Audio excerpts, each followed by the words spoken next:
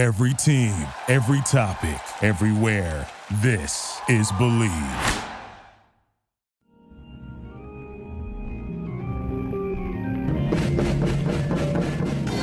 Welcome back to another episode of the Comedy Bureau Field Report. That's a first. Getting a woo that early, but it is a member of the Believe podcast family. That's why it reads the Believe in the Comedy Bureau Field Report on your favorite podcast platform, and it is episode 149. It's almost 3 years of this podcast having a ridiculous name, a name that I did not choose. Is that a record? Like, I feel like most people would have changed it up by then, but who knows? Enough of that, and on to this week's amazing guest, who you might have seen on the Comedy Bureau's 100 Best Things in Comedy We Were Witness to in 2022. Or if you have gone to experimental comedy or clowning all around LA, you might have also seen her. Please give a warm welcome to Reshma Meester. It's actually Reshma Meister. Reshma, I meant to ask you before we started. I'm so sorry. That's okay. I'm gonna, yeah. Should I just say, like, get it clean? Reshma Meester. Reshma Meister. All right, Reshma Meister. Wow, Yes. I should keep all this in, huh? I think that's correct. Yes. Yeah. Reshma Meister. Yeah. Yeah. You're not 100%? No, that's right. The vowels, the vowels mess people up because they're both E's that sound different. Yeah. I'm sorry, Reshma. Oh my gosh, don't feel bad about it. You're reading so many names and introducing so many people. Right. It's all good. It's Reshma. I've actually lately been dropping my last name and just saying Reshma. Yeah. I noticed that on some lineups that you are going by a mononym. Yeah. Do you wanna own the name Reshma? Yeah, I like it. In print, it looks really neat when it's just one name. Yes. And I think because it's a more difficult name, I'd rather just give one name. I think the two names make it difficult for people to remember the pronunciation. Right. Well, I mean, I'm on the side of things where if that's what you want to be, that's what you want to go by, people should learn. But I do like the I also like aesthetic. this sort of I like this sort of divorce from my parents creatively. Got it. Fair. Oh, I'm so on board for that. Yeah. 1000%. Also, like, yeah, it is kind of at least in America, a unique name where like you could own it, as opposed to like Eliza Schlesinger tries to go by Eliza as like just Eliza, and it's the name Eliza. Thornberry. You know, like it's too common. Eliza. Yeah, like what if the dude started trying to go by Jeff? Just like his name was that would like, be pretty clean. Yeah. Like, let's say his name was like Jeff Smith, but it's like, welcome to the stage, Jeff. I like that, actually. Yeah. I think, well, yes, it would be funny to have a non-flashy name as your moniker, and that's the only thing you went by. But I think it would get lost in Google results. Yeah, Reshma. I know Reshma does. There are a lot of Reshmas out there, actually. Are you the only Reshma doing comedy? That I know of, at least in the area. Okay. That area... I bet there's a Reshma out there doing comedy, and if so, we need to collaborate on something. Oh, cool. I like that. That's your attitude instead of like you wanted to Highlander them or something. Oh no, I would be so stoked. Jesse Eisenberg wrote a play called The Spoils, and there's a character in it called Reshma, and I found it at that bookstore in New York, the big one. I found it and I had to buy it because one of the characters' names was Reshma.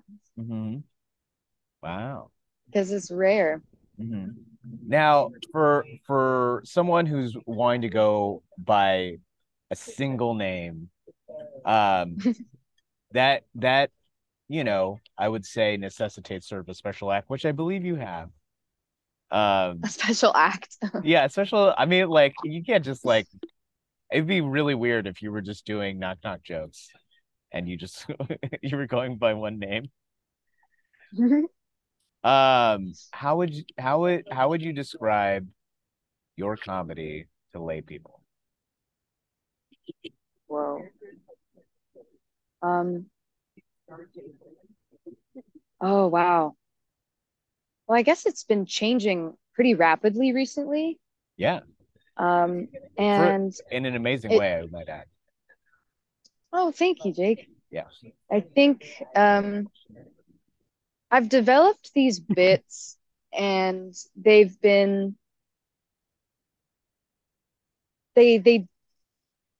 I've been giving myself permission to do whatever I feel like doing in the moment. So like oh my gosh, am I even going to be able to explain this? Uh-huh. Um because it's based on how I'm feeling in the moment and what I need to release. Right. So like I've been giving myself permission to change what I'm doing based on how I feel.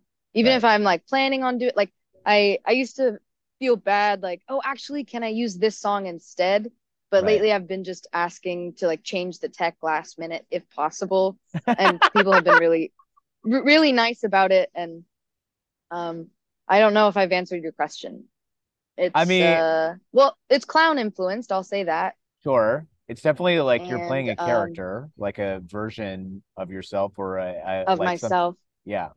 Well, Totally. And then I've written a lot of stuff over the years, and sometimes that stuff comes out as right. well. Right. Well, maybe it'd be better to answer it this way. Like I'll talk me through one of the first things I ever saw you do. Well, the literal first thing I saw you do was roast Chad Damiani at his birthday roast. Oh my gosh. Yeah, because you were like, I'll like he left an open section, and you're like, I mean, I'll do it. And Yeah. I was like, look at her. Okay. And then the next thing I saw you do was at the yard where you dressed up like a big bird and you had, I'll never forget this, sandals that on the sole, the bottom of the shoe was a bottle opener. Yeah. And you were just like, you were pondering life. Oh my gosh, I remember that. And I played Yellow by Coldplay. Mm-hmm. I think it was about like all my friends left. They all flew south for the winter and they forgot me. Yeah. Well, that bit, okay. So I that bit stems from the first time I ever did stand up. I was celibate and I was like going through a sober period. Mm-hmm. And I had this joke about I'm gonna break my celibacy with a guy who can a guy who opens his beer with the bottom of his reef sandal. So it was like this very specific character that I was imagining that I would break my celibacy with. And then as I got into clowning, I was like, oh, I should be that guy. I Right. should like uh present as him in like these board shorts and what I imagine he would look like because the mechanism of the reef sandal was just so funny to me and I can't believe it was a product Yeah. and like people bought them. So I got the pair of sandals and then one day I was like, it needs something else. And then I thought, what if it's a bird? And I liked that bit. And then later after a version after that, it became sort of an older man. And I Yeah. believe that was my grandpa coming through. Right. Yeah.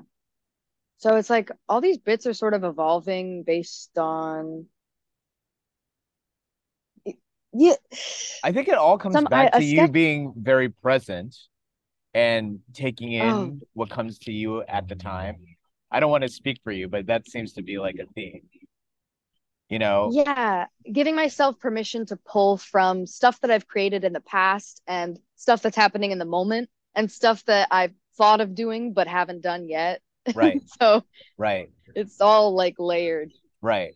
I guess it'd be, I mean, what's interesting to me, so you bring up this idea of permission. Why do you feel the idea that you need permission Hmm. to do these characters? Permission Which to do what? to do like, well, I mean, what are you asking yourself for permission to do? Like, I mean, besides changing tech last minute or like, I don't think Uh, you do any characters that are so aggressive towards the audience that, I feel like that's a different conversation that some people in clown or like mm, you got to have a conversation with yourself mm, about boundaries. But yeah, I haven't mhm. seen you do anything that's like particularly upsetting. I think this is a good question. It's more of a conversation with myself because I grew up with a lot of shame around being difficult, Mhm, being a burden to people. mhm, And so clown, I guess, and performing in general has been mhm. my way of freeing up my self-expression, and Right. I guess less about granting myself permission and more about reducing the feeling of shame Mhm. around just changing. I'm realizing how much I'm changing and my mood is changing and so many things are passing through me Right. that I don't need to be locked into a character that I planned on doing that night or a script that I wrote out. I Right. also grew up in theater, which is very much Mhm. like the way I was taught was eventually you lock in these choices that you're making on stage. Right. And to waver from that is to sort of throw off the scene. Mhm. But I believe that that's becoming an older way of doing theater, Mhm. or at least doing realism. Right. So I'm breaking out of that mindset. Right. It sounds like you do clowning the way I do stand up, where I never write a set list out. Mm, And if there's something interesting that's happening in the room or yeah. leading up to me going on stage, I'm going to talk about that. Yeah. Yeah. That's something that I think Chad taught me was like uh when you let go of the plan and you find a laugh to like follow the laugh instead of the plan, and you can always come back to the plan. Right. Absolutely. Yeah. Yeah. Because I mean, Yeah, so that's so so much cool. of live comedy is like that connectivity with the audience. And if Yeah. your premeditated plan needs to be diverted from to like maintain that connectivity, I think that's the move. Yeah. And that's what I like about most of my favorite performers is how present they are and how sensitive they are to the audience, Right. and how closely they listen and like notice things. Like it's so funny when something happens in the room and then we all acknowledge that it happened, including Right. the performer who's Right. running running the room. Right. Right. I think that's one of the, I mean, actually, whatever discipline in comedy you follow or you happen to be going to that night, I feel like it's one of the early lessons you learn of like feeling that tension that might be created from Mm, something not going as planned and then calling yeah. it out and then everybody laughing because it's a release and a acknowledgement of Yeah. like, oh yeah, we're all here. Yeah. Yeah. And we are all experiencing the same reality, at least for an hour, you know. We might Yeah. have different perspectives, but we're all it's such a relief to know that I'm getting the same information as you. And Mhm. it's crazy how important that is right now because of this explosion of information. Like, Yeah. it feels good to be on the same wavelength as people. Yeah. Yeah. I mean, I think that is part of why people pay good money to be in a darkened room in hopefully a properly set up space to watch somebody do something like strange or funny, hopefully both, you know? Yeah. Yeah. And to be together. Yeah, to have the shared experience. Yeah, I agree. So you said you come from theater, and then you mentioned you did stand up. So was the trajectory theater, stand up, clowning? Um, yeah, kind of a well, I went to school for theater and then Mhm. I took a stand-up class, which was on Mhm. Zoom because of the Right. pandemic. And Right. then before that, I had taken a clown class and I really loved it. And it was quite like emotional for me. Right. And I my goal after I graduated and after uh, bars and clubs were opening back up, my goal was to do stand up in person. And that Yeah. was super terrifying. And I had written a bunch. Right. And then when I moved to Los Angeles, I discovered clown. I took a few clown classes and I realized that clown enhances stand up if you are to, I mean, stand up is really just having the microphone on stage and using it, but you Mhm. can use that as a clown. You can use Yeah. that platform to do clown. Yeah. Absolutely, Um, you can. yeah, and I haven't really done traditional stand up in a while. Mhm. Well, I think the idea, well, the classical idea of stand up will always exist, but Yeah, like you said, and I've like voiced this opinion plenty of times, it is just like a mic and a mic stand off in a stool, and then the time maybe a you get carpet, a maybe rug. a carpet, and the time you get on stage is yours to do with what you will. And that can be Yeah, just like the other day, and then you go into a very conventional bit, or you could do a bunch of things that are outside of any expectations or any previously conceived sandbox of what stand up is. yeah, you can take your time and take your space and do something that actually serves you as Right. well as the audience. I think I used to think it's all in service of the audience, but Right. I've realized that the more that you enjoy the more that I enjoy myself, the more um fruitful the experience is. Right. Sometimes, I don't know if you felt this way, but some performances can be draining and you are Sure. left feeling a bit empty. Hmm. So I'm sort of chasing that full feeling. Right. Yeah. Yeah. How so talk me through how you chase that feeling in the latest thing I saw you at, where you were on a variety show, literally called Smallest Variety Show, and you Hmm. came out as a member of the Navi from the Avatar universe. Yeah. Yeah. Oh, okay, okay. So I think what I like about that bit is just letting the audience look at me Oh yeah. and letting them have their own opinions about me. I mean, Avatar is such a universally known symbol. Hmm. So, and everyone has some people love it, some people hate it, some people are turned on by it, some people are confused by it. Right, So right, like the silence at the beginning is just letting them project onto me and sort of have a conversation with themselves. right. And then I like being silent because then I can listen better. It's Hmm. hard to talk and listen at the same time Oh for me. sure. Yeah, and then I like building the tension with the silence and then breaking it with something like I'm thinking of joining the military, which I think came up because I've been thinking about my dad recently. And I think that's why I said I'm thinking I'm thinking about joining the military so that my dad and I can have something in common again. Oh, he's a veteran. Uh, yeah, Yeah. I know some people didn't know that it was based on my life, but it Yeah, doesn't really matter. yeah, that wasn't really communicated through you sort of lunging through the audience and the stage. Yeah, it's I've never actually talked through the experience of that, and what I'm discovering is there's a lot going on. There's Oh, of like course. a lot going on internally and Mhm. within the audience. I love it when people are trying not to laugh. Like Sure.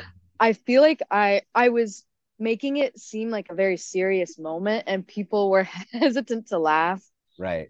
And then Because I think you they were followed like a finally felt story, like, right? wait, what was that? I think you followed like somebody who was just doing like a story and like they had a lot of punchlines in it. So it was like a very Ah, interesting. and there wasn't any like really weird acts leading up to you. It was a lot of very like Mm, there was like conventional music and there was like conventional stand up and yeah. stories. And then like the you came along and that was like, okay, there's this music cue, it's very dramatic. And then I think you spent like at least 3 or 4 minutes just like silent, wandering through the stage in the audience. And I believe this theme was work life. Yeah. Oh yeah, the theme was work life. I don't Yeah. know how did that factor in? Well, I'm thinking about joining the military, Oh yeah, which yeah, is yeah. technically a job. Sure, sure. Also, full-time avatar. Yeah. Although I do love it. I mean, speaking of acknowledgement, you fashioned a tail and then that fell off, and then you Oh my totally God. own that. Yeah, I was workshopping a new tail. I normally have jumper cables, and so Hmm. I'm able to clamp on and connect with people, but I think I left them somewhere, unfortunately. So the camelback at least was blue. Right. Yeah, and you didn't have to color Yeah. it. No, that bit is still evolving. And I feel, I guess, to answer the first part of your question, which is like, how do you chase the fullness? I guess I like having some sort of structure. So like structure in that bit is the Navi character. Right. A character feels like structure to me, and then Yeah. I can play around within that. And at the if I were to separate myself from the performance, I'd say it looks like me just expressing myself and um, conversing with the audience in some way. I was on my period, so I felt like talking about that, and that's why I was Right. talking about ovulation. And Right. I asked that guy in the audience what ovulation was, and his response was, "I'm gay," which was a brilliant response. Yeah, yeah, yeah.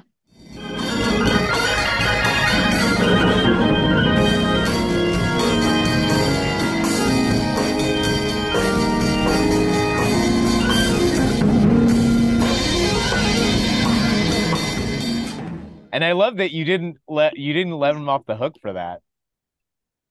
I was like, oh, well, and then I thought about it on the car ride home, and I was like, oh, what if that is what ovulation is? I could have that could have been the correct answer too. Sure. Sure. I mean, you're gonna have to Yeah, do it again. Like, you're gonna have to do the bit again and see what responses you feel. yeah. Yeah. How and so like, what is the time frame in terms of like how long has this journey to like you doing these very wonderfully outlandish bits been? Like, how long have you been doing it? Um, I'd say I was doing traditional stand up at open mics and Mhm. trying to generate material for my solo show. Which like the first few drafts of that was a lot of writing, Right. which I love to do. And I think it was the basis for maybe it was the process I needed to go through to let go of the material and Sure. be more in the moment, which is Mhm. terrifying because um, somehow I feel responsible for the moment. I feel like a Right. lot of pressure. But now I'm Mhm. learning that like, oh, everyone's in the moment, Right. which is obvious. But, um, oh, okay. You asked about the timeline. Um, hmm.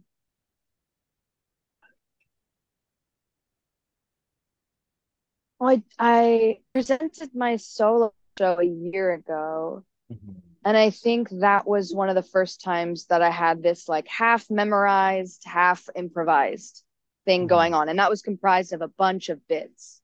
Right. Uh, so I'd say a year, I've been doing this for a year now Oh, cool. of just generating and Mhm. seeing what happens.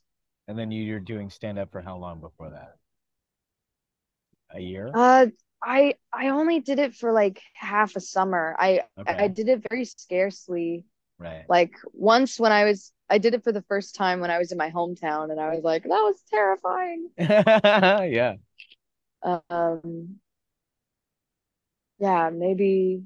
So during the summertime, I did it a few times, and then when I came to LA, yeah, What and then brought I you to went through a LA? breakup. Oh, I'm sorry. Oh my gosh, LA. I wanted to do comedy and I got a job, so that felt good. And then I saw Nate and I was like, oh, I have to find Natalie Palamides. Mm. And so I found Clown Zoo. And then Nice. I learned that my boss was married to Max. And I was like, whoa, this is like a beautiful web of connection. Oh, wow. That is a beautiful web of Yeah. connection. How And about then Max that? did Clown Zoo. And I was like, wait, these are some amazing performers. And I want to do that. Right. That is Yeah. I mean, and I pondered this sometimes, like what there's not any sort of agreed upon timeline for comedy in general. However, it Totally. seems that with like stand up, some people feel like, you have to at least go through 10 years of it to be like like evolved in some way. I mean, but that said, Mm. there are people who like figure out an act and get stuff 4 years in, and they're like legitimately good. Um, Yeah. but yeah, like generally 10 years is sort of like, all right, well, you got to do it for that. And if you don't get really anything along the way, then that's fine. Mm. I wonder if it's more accelerated for clown. I have no idea what Yeah. I can't really visualize a timeline. Um, and I think we've learned from the pandemic that anything can happen and disrupt your timeline and or cause you to shift gears. Oh yeah, So I have no insight on that. that's okay. No, I mean that's partially like, I mean, you're not alone in that feeling. There are a lot of people who quit stand up. They were doing great before lockdown. Or people who have recontextualized. I mean, definitely a lot of people challenge this idea that you needed to go up all the time, you know? Oh yeah. Um, I will say I do think we're in the midst of a post-pandemic renaissance. Like mhm. there is this boom of live performance and people showing up to watch and participate in live performance. And I think uh, maybe that is this acceleration that you're seeing of like, well, I actually don't know what it was like in Los Angeles before the pandemic as I wasn't here, right. but it feels like a real creative boom. Oh, I mean, it was happening. It was happening. I mean, I had Carl Tart, who's like a big time improviser and writer and Mm-hmm. actor, and he told me he would be doing like something like maybe 8 to like 15 shows, like improv shows a week or something like that. And Oh, then, wow. That is a yeah. lot. And then after lockdown ended, he was like, yeah, so I've done like 4 this year. Mm-hmm. Yeah, it's like a big contrast. But I remember I ran into you sometime last year, as we seem to run into each other quite a bit. I know. Yeah, and you were like you told me what you were doing coming up, and you were like on 4 different shows, and you had to do 4, like it was all different things, which I find crazy. Oh, yeah. There's a lot of variety of shows. Yeah. Sometimes you're playing like a horse woman of the apocalypse. Oh my Other gosh, that was a fantastic show. That was like a puppetry puppetry. I was a I held a puppet. Right. How do you have the or manage the bandwidth for doing all of that? I mean, because I mean, a By lot of time bandwidth, do you mean energy? energy, sure. I mean, because I mean, that's even doing one character 4 times in a week is a lot. Yeah. Um, I've had to say no to a few things, and Good for you. I I s- I decided to step away from class. I love classes, Right. but I don't think I could sustain both. It's like energetically, I felt like conflicted. Right. Um, and I do plan on like going back to class eventually. Mhm. But yeah, saying unfortunately saying no to things, which was very hard. Right. And then yeah, what's cool is like the performances are quite social, so that Mhm. fulfills like this social need. Sure. Um, and so on the other half of that, I'd say I must spend a lot of time alone in order to recharge. So prioritizing being alone has actually helped me in performance. Even after all of quarantine, Yep. Yeah. that is good to know. I think great to figure out. I mean, well, that's the thing. Everybody has such their own individual process. Um, Yeah. and it's a journey unto itself to figure out what that is. Hmm. Um, hey, do you want to do some comedy news as an Yeah. impression? What is this comedy news? Yeah, we'll run through these. Starting off, Hassan Hassan Minhaj is it was just announced he's Mm. going to host the 2023 Film and Independent Spirit Awards, often looked at as the cousin of the Oscars. Um, Ah. yeah, I mean, interestingly, I feel like in years previous, Everything Everywhere All at Once would have just been relegated to being nominated mostly for the Spirit Awards. However, Really? yeah, because it's such a non-Oscar baity movie. I mean, if you Oh, think, yeah, if you think about like what the term Oscar bait means and yeah. how Everything Everywhere All at Once is not Schindler's List or The King's Speech or anything like that, it's kind of Hmm. amazing. Um, but yeah, it's like a comedy first and then a bunch of other things. And It's usually everything, it's everywhere, it's all at every once. yes, literally and figuratively.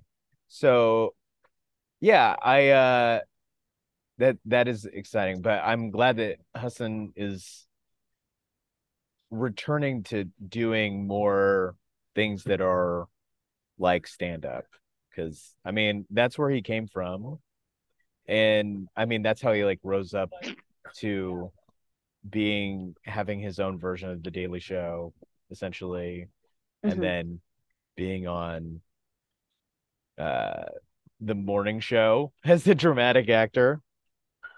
Um yeah, and I'm just glad that he'll be telling jokes at an awards show, you know? Ooh. Yeah. What a seamless transition. You literally. I could have not called that out.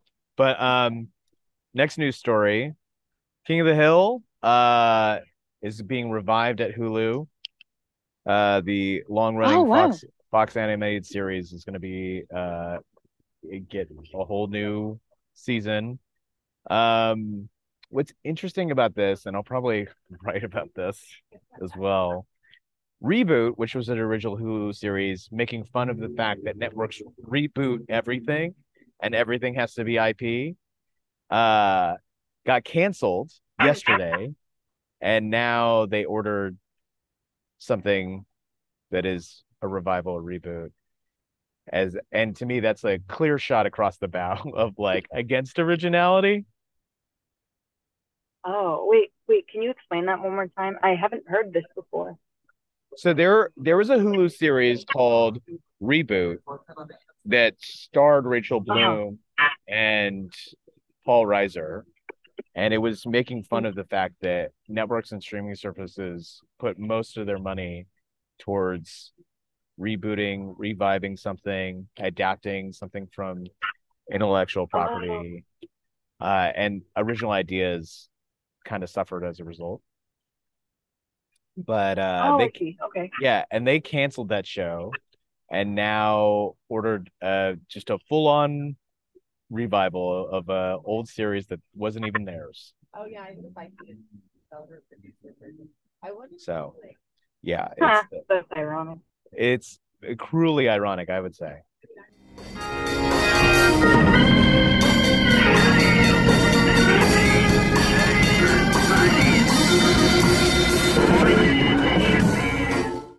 I want to finish here, bringing it back to you. So how this might be a big question. Where and how do you feel you fit in the LA comedy scene? Oh wow. Um,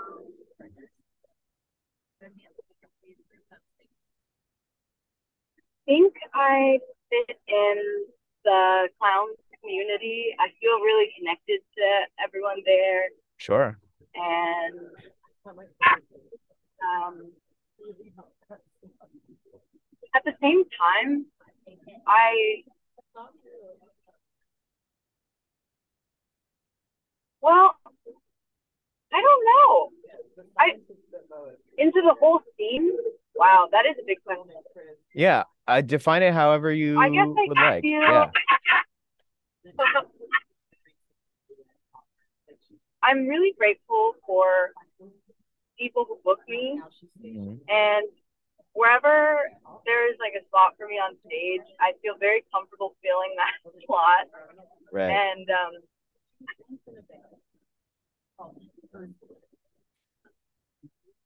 I think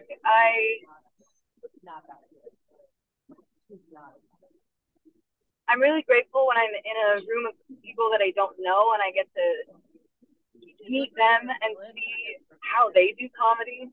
Mhm. I'd say that I'm still finding out where I fit in, and Sure. it's still an exploration at this Right. point because I'm still meeting people and learning about new venues, and yeah, that's how I'd answer that. Cool. No, I mean, the thing is, the exploration never stops if you're doing it correctly, in Sure. my opinion. It's always going to be an exploration. I mean, there will be, as I've seen, sort of a temptation as like you possibly get a bunch of success, and then there's like this comfort in just sort of being static creatively, not developing anything new because, well, you've been commodified a little bit and you're like it's safe to be like, well, people have paid for this in the past, so I'll just keep doing that, right? Yeah. Yeah, but then you have to like, well, if you're wanting to like maintain the artistry of it in comedy, whether it's stand-up, clowning, characters, sketch, improv, you're gonna have to go back to coming up with stuff that's new, which is always terrifying, but exciting.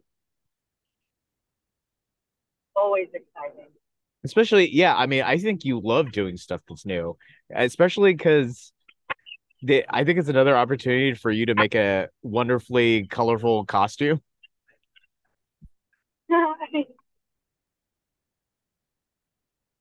Yeah, Uh, I mean, Go on. everything is. I'm thinking about your question about fitting in again, and Mm-hmm. it sort of feels like everything is constantly changing, and Mm-hmm. so am I. So it's like sometimes there's a pocket of feeling like I fit in, and sometimes there is a pocket like I'll step into a pocket and feel like I don't fit in, and it's really just discomfort, and it's something we all experience. Right. And I guess in performance, I'm like feeling that a lot now. Right. Of even socially, when we talk about community. Right. I've been in ensembles and I've had to step away from ensembles. And it's all a dance. Right. Well, I mean, that's exactly the point. I feel like now more than ever in comedy, there's like the idea of boxes is fading away. And you're not relegated to just like, I'm an improviser, I'm a stand-up, like people do multiple things. And that does make it very fluid. However, I think for your own sake, there's got to be some anchor point of like, so yeah, where do I stand? All the freedom I'm afforded now creatively, yeah, what's going on, Sorry, you froze. It's okay. You're not driving as we're doing this. What was the last thing you said? You were talking about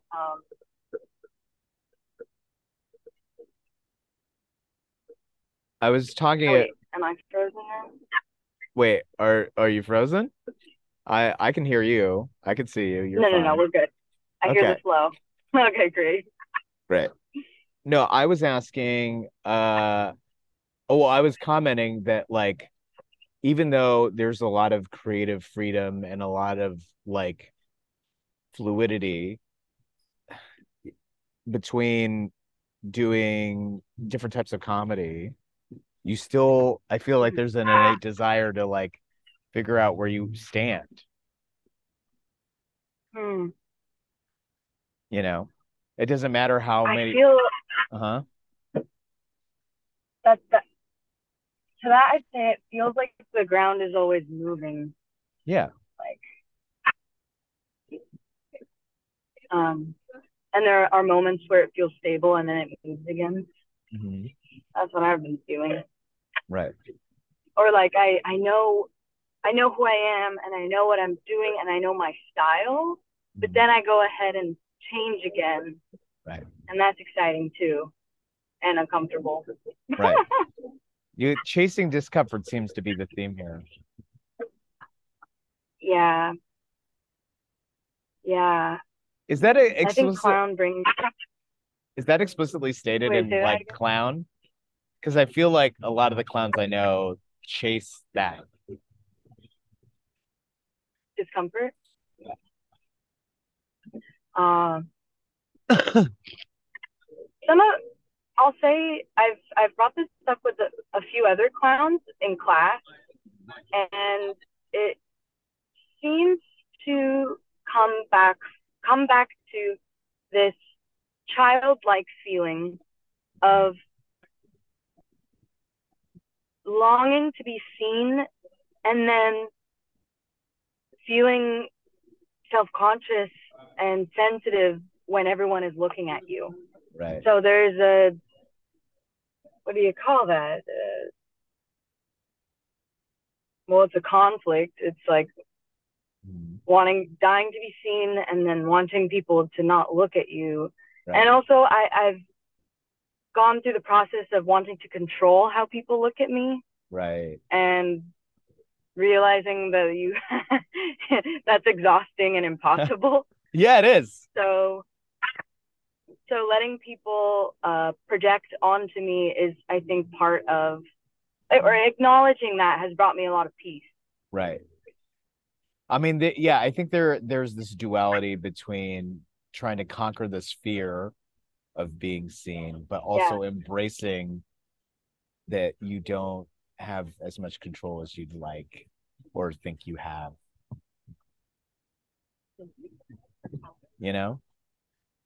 Yeah.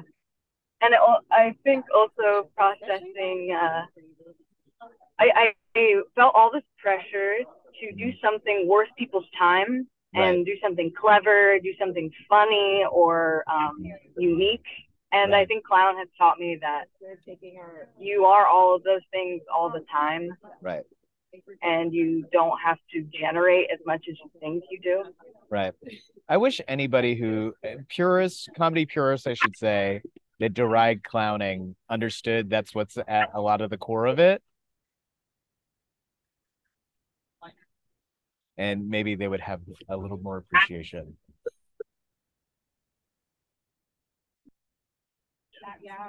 Oh, are you frozen now? You said purists, they derive a lot of what they do from what? I was saying I wish purists understood all the sort of core tenets of clowning that you just mentioned, or like inspiration, and maybe they would have more appreciation for it. Okay. How do you identify? Are you a I'm a stand-up, but like that said, I have done and can do all sorts of comedy. Yeah. Yeah, and I guess I just, if people want me to do other things, I'll gladly join in, but people just don't ask. So I also love the absolute freedom of stand-up, where like you could just really do anything. Yeah. You know? Yeah, I think we're in a time where we're challenging like labels and forms, especially like right. Yeah, with that as a form is any questions. With that in mind, you're about to do the tomato show where you will have tomatoes thrown at you. What's going through your head getting ready for that? Oh yeah, I'm excited. That'll be cool to have like a physical what should I say? Like something, I'm being attacked physically, and like how I'm gonna respond. Very literally. In the moment. I've been to both. I'm excited for that. I've been to both editions of the show thus far. It is interesting to see how people address the obvious sort of like prompt. And a lot of them either they try to come up with some character that goads on this action of getting tomatoes thrown at them as in a very like figurative but literal dealing with like fear. Like, but it'd be interesting to see anybody try to do things like just do a thing and deal with tomatoes being thrown at them. Yeah, like try and read the newspaper. Yeah, like people will try to be something, do a transgressive character, or like play somebody who is clueless, or someone who's just like vulnerable and just like going through like a cathartic time in their life, and they want a release via getting tomatoes thrown at them.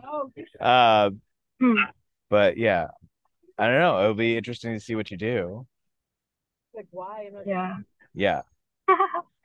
Yeah, we'll see. Will you be at that one? I might be. I try to not plan far in advance because there's always last minute stuff. This is right. You're a free spirit. You go where the wind takes you.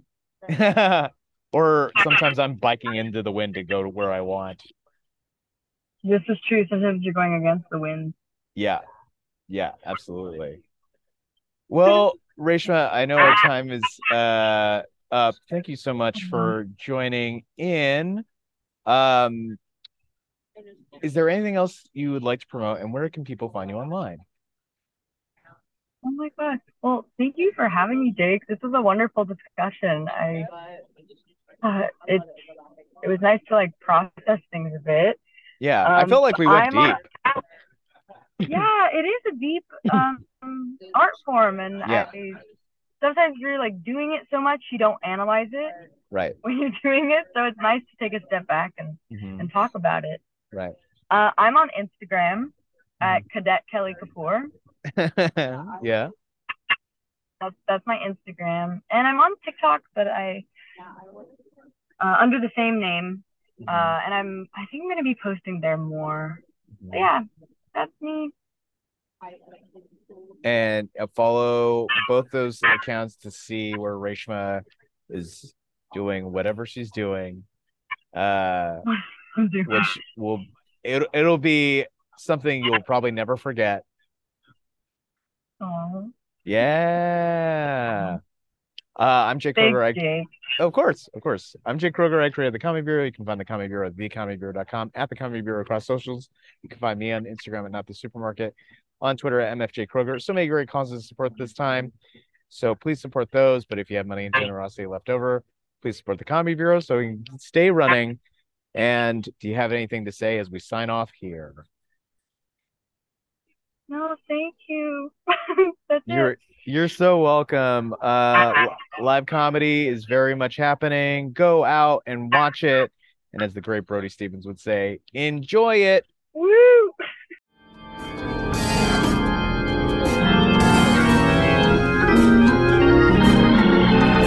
The Comedy Bureau Field Report is recorded, produced, and edited by Jake Kroger. Music by Brian Granillo. Artwork by Andrew Delman and KT. And part of the Believe podcast family.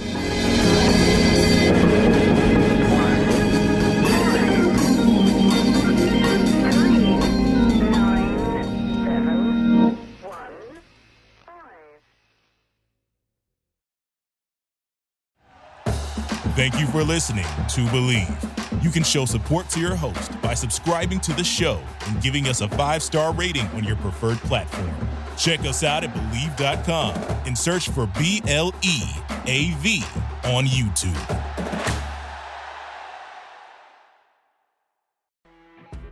You know when you're listening to a true crime story that has an unbelievable plot twist that makes you stop in your tracks? That's what our podcast, People Are the Worst, brings you with each episode. I'm Rachel. And I'm Rebecca. We're identical twins who love true crime cases that make you say, didn't see that coming, and we hate the people responsible for them. Listen to People Are the Worst now on Apple, Spotify, or wherever you get your podcasts.